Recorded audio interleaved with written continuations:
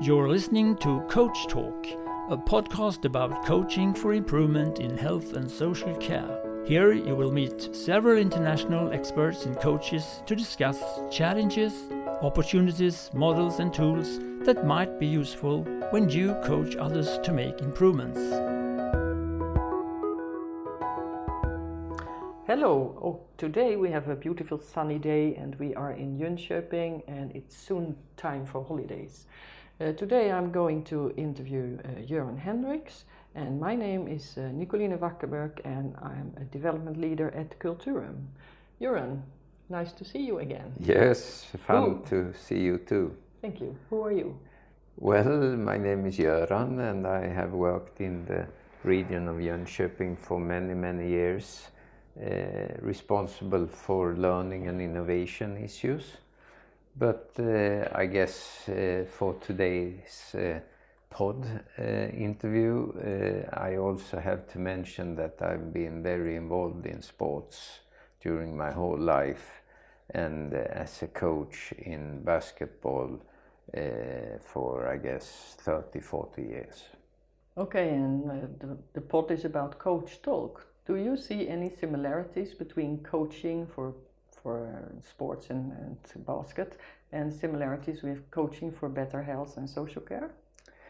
Well, there is always, of course, a purpose in everything you do, and I think that one of the things I start to think about in that perspective of purpose is that as a coach, you are always there for someone else, and the value is created through someone else's hands.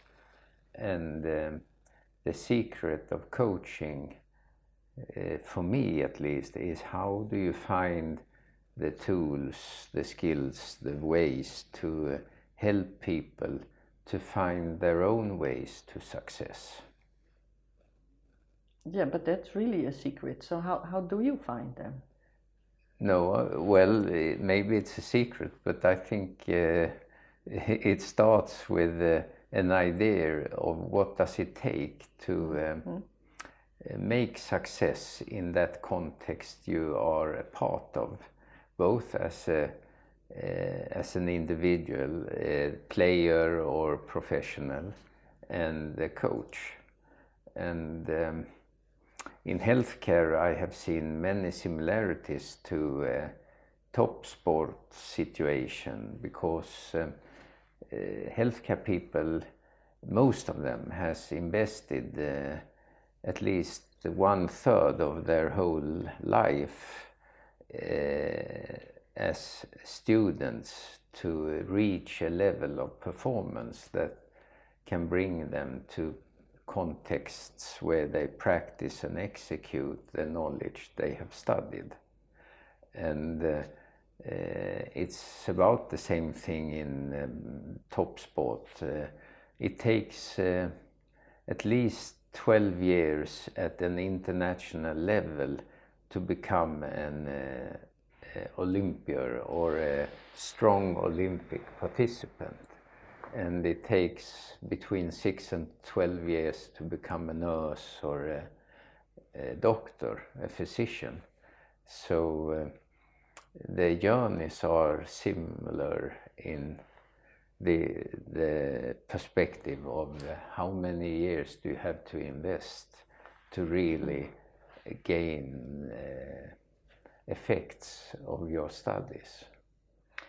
Do you think that healthcare people are looking at like that way? Because I was thinking, when you do a sport, you are training. You are training three times a week. Yeah. Do you think healthcare people look at it that way, that we are having training periods? No, I'm not sure, but I think some do. And those are the people we sometimes describe as very dedicated. And there are also some of them that have been connected with music or art or sport, where you have to have a very strong focus in the context you are to achieve a result. And that's one of the challenges as a coach, to help people to train to be focused. So in what way could we help healthcare people to be focused? I think that sometimes in healthcare we talk about, I need routines, I need guidelines, I need a structure so I know what to do. And this kind of wishes or questions can be understood sometimes as a way to get the focus. Because when you have those supports, you become self-disciplined to those procedures. But of course, it's not always like that. Sometimes those questions can also hide something else. But we learn in sports that if you don't help yourself with some routines, it's very hard to execute in a game. So, for example, this is maybe completely different, but I used to, when I had my young national teams, have lectures about how you put on your socks and how you tie your shoes.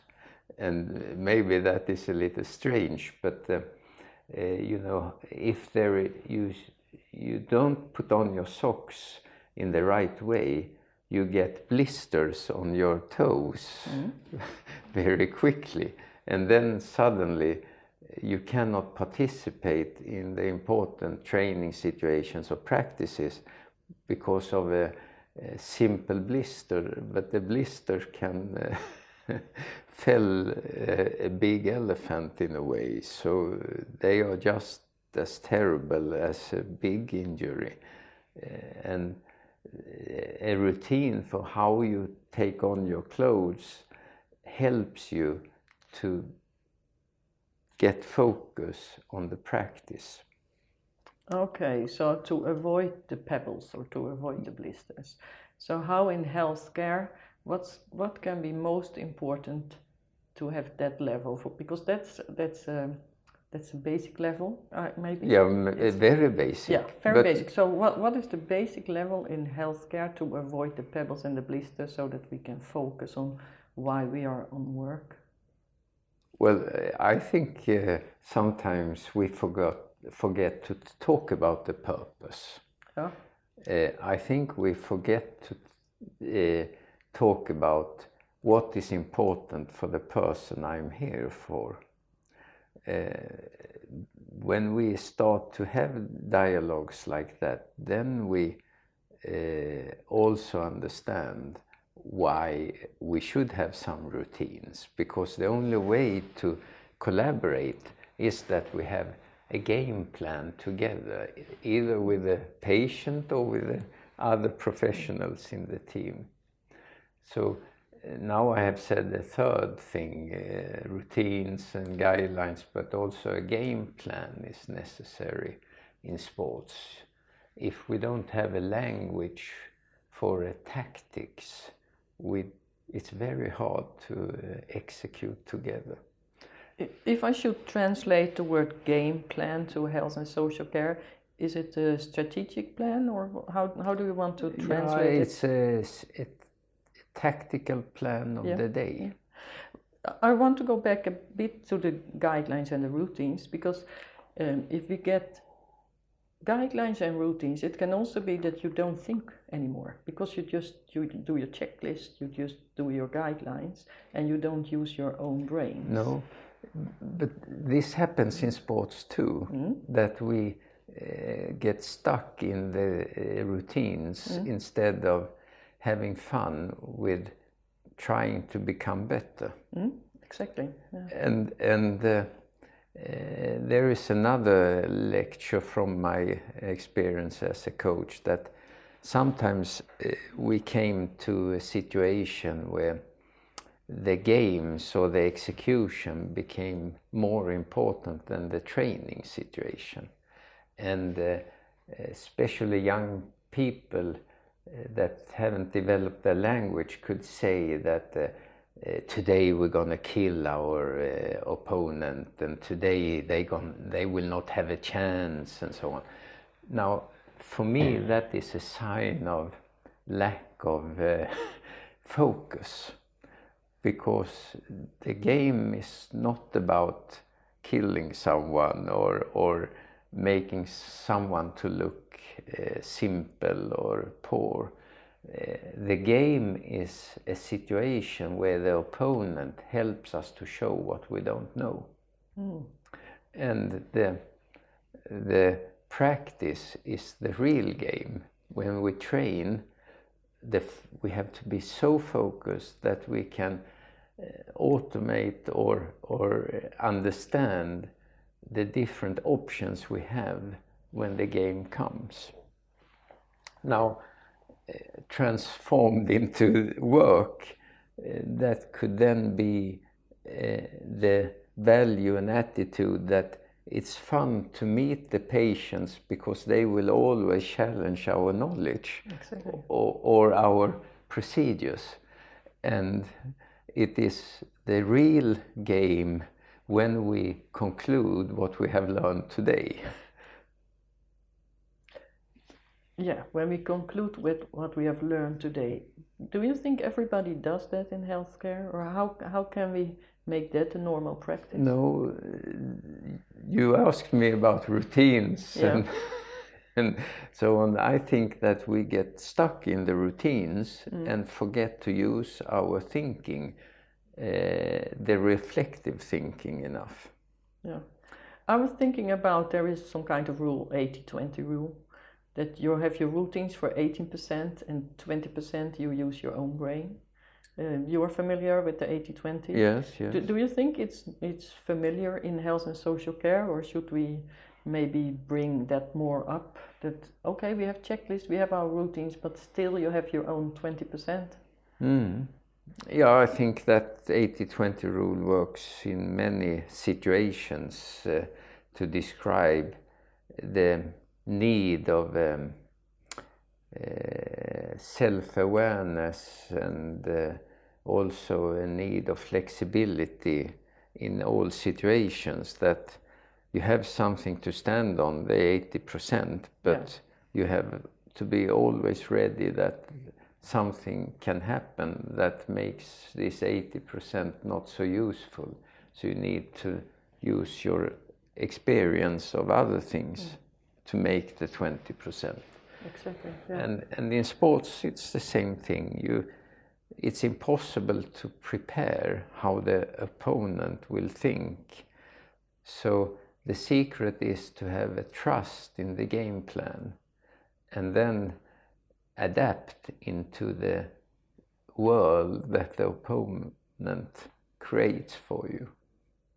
And that is quite a nice view, to see the patients, you said it before, to see the patients as fun, as a new challenge.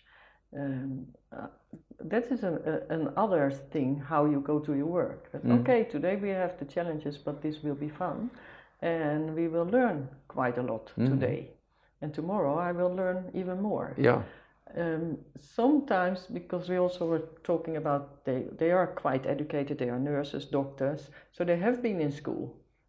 And have at least theoretically all the skills that is needed. But still, it's every day is a learning experience. Yeah. And is this hunger to learn, is that a human potential, or are you born with it, or is that going your whole lifetime, or how can we keep the hunger to learn? How can we keep that going?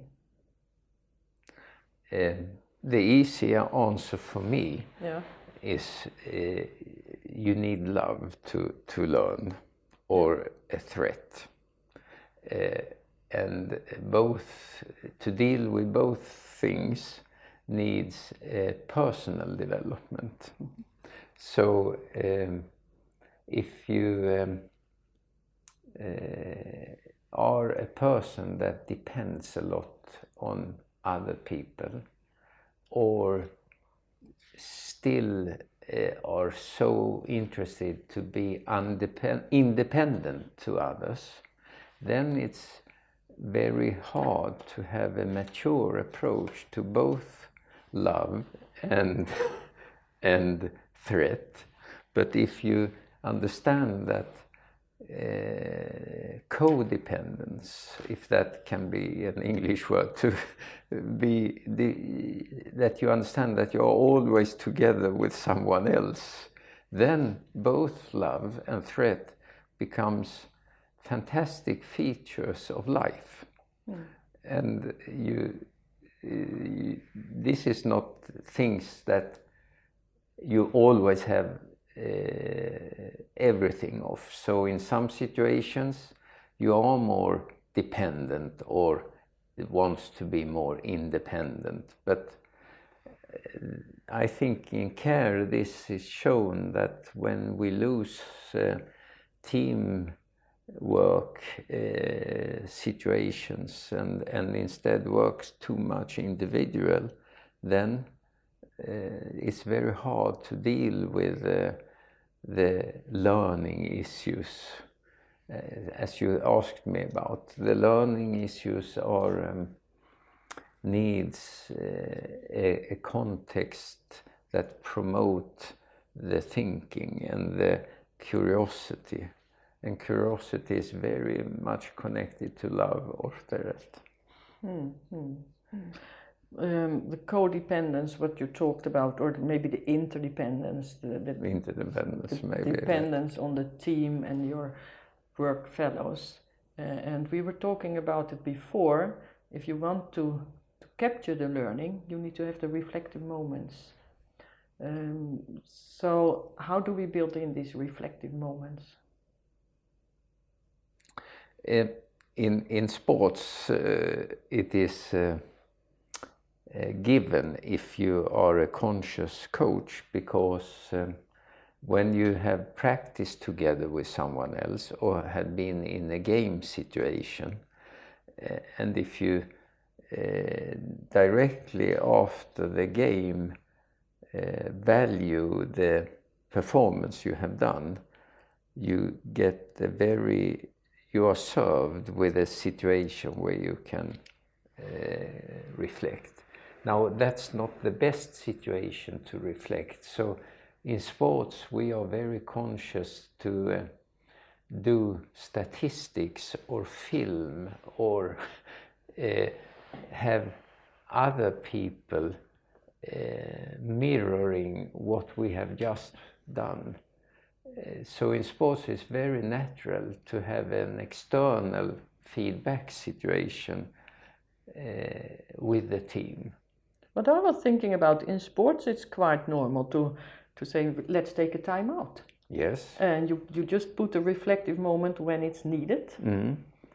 And that's another component of the dimension of reflection that, and that for me develops what is called in healthcare resilience, because resilience can be defined as a situation where you control the mistakes before they become disasters. So you can immediately jump back to a new level. Now, in those timeouts, if the coach, if it is grown-up players, they have to be juniors, more than 16 or 17. If they start to talk about what stops them from following the game plan, then they build their own resilience over time. But if the coach tell them what mistakes they have done, they never built up their own resilience. So one of the problems in coaching in sports is also the same as in healthcare and many industries, that the hierarchical system stops a strong reflection possibility. Now, in handball, we had 15-20 years ago a guy named Bengt Johansson. And Bengt Johansson showed us that if the players themselves gets the first 20 seconds to quickly talk about the issues that have happened in the game, he could much better reach the hearts the last 20 seconds of the timeout with new instructions and ideas. Yeah, I think also it's, to keep the fun in the learning, it's much better that they make the learning themselves. Absolutely. Yeah, so that's going back to what we were talking about before. We are soon to our 20 minutes, Göran. Mm-hmm. So if we are going to sum up what were we talking about the similarities between the sports and health and social care, about interdependency, about how you keep the curiosity, and also that the coach is in a way quite in the back seat. That the players should have their own reflective moments. But I still like to think about this timeout, that it's quite normal in sports, but it's not so normal in our businesses. And maybe you should just start very easy. When you have a meeting for 1 hour, that you say after 30 minutes, let's take a timeout. Is the meeting going? Is the meeting helping us to get to what we want to achieve? So that we not go out after an hour and say, oh, this was a disaster meeting, or this was a meeting that wasn't helpful. Maybe we should do some kind of timeout. I don't know. Is there anything you want to add to our listeners? No, I think that this small talk was a brief description of all the fantastic secrets there are in the discussions about what is good coaching. And I think the idea of Coaching Go is brilliant, because this is a part of the performance issues in care that we need to explore and put words on. So thank you, Nicolina. Thank you, Göran, and I hope that our listeners also like to reflect on what we have been talking about, and hope to see you next time in Coach Talk. Thank you. Thank you. This podcast is made by Culturum Design and Learning Center in Sweden.